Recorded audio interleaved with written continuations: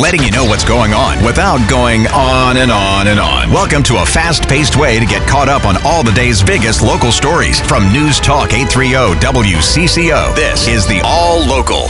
I'm Rusty Ray with today's WCCO All Local. Stories today include what some state agencies say they need to tackle forever chemicals in water systems, why some in the community say possible gun control measures don't go far enough, some ways you can protect yourself in the wake of a data breach in one school district, and the new ways the Twins want to keep fans safe this season at Target Field. But first, a 16-year-old North High School student and multi-sport athlete is recovering after he was shot last night. It happened around 8:30 in the 2100 block of North 8th Avenue. According to the Star Tribune, family members identified the victim as Kashmir Hamilton Grunow, who they say was shot in both legs as he and a friend were walking home. The shots reportedly came from a car that was following the pair. The shooting comes just over a year after 15-year-old North student and star athlete Deshaun Hill Jr. was gunned down while walking home. Both teammates were featured in Showtime's Boys in Blue documentary about the Polars' 2021 football season. Steve Simpson, News Talk 830 WCCO. Millions of dollars in Governor Walz's proposed budget would go toward managing and trying to eliminate PFAS, or so-called forever chemicals, in our water systems. Assistant Commissioner Kirk Kudelka with the Minnesota Pollution Control Agency says $25 million would go to cities to start redesigning their water systems. These funds are a down payment. Ultimately, we're going to need more dollars to actually construct these facilities. MPCA will also use these dollars to start investigations, to find responsible parties to help with the cleanup work, and also work to sample private wells where we have areas of concern.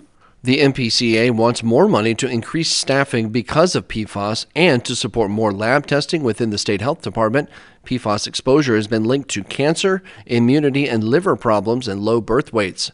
Proposed gun legislation in the DFL-controlled Minnesota Senate is criticized for not doing enough to address gun violence in black communities. Reverend Tim Christopher at Berean Missionary Baptist Church told lawmakers during a hearing this morning that none of their proposed measures will actually help slow down gun violence in his North Minneapolis community. We know that. Everyone who's testified here has said over and over and over again that these bills are not going to stop everything, right? That's what we're saying. And the places that they're not going to definitely stop anything is in the black community where we are affected big time. One of the proposals calls for expanded criminal background checks when it comes to gun transfers. Minneapolis Public Schools did not pay the ransom after a data breach, and now more information that cyber thieves stole is available on the internet. Cybersecurity expert and Minneapolis Schools parent Ian Coldwater told Adam Carter this morning they found a lot of information pretty easily. They also said to consider any websites you accessed using an MPS device. Change the password on the account. If you have any other accounts that share a password with those accounts that have been compromised, you need to change those passwords too.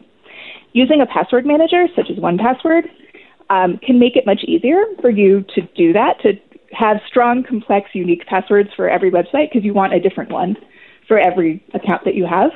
Among its mitigation efforts, the district will offer credit monitoring to those affected by the breach. And no more waiting in long security lines to get into Target Field. The Twins announced some new screening technology that does away with pocket emptying and bag checks.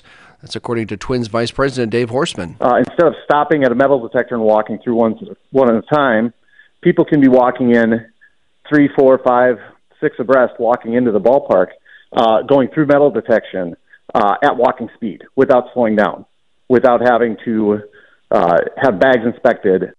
Horstman said the new AI-based system called Evolve will identify any potential weapons and immediately notify security via iPad video who may need further inspection before they get to the gate.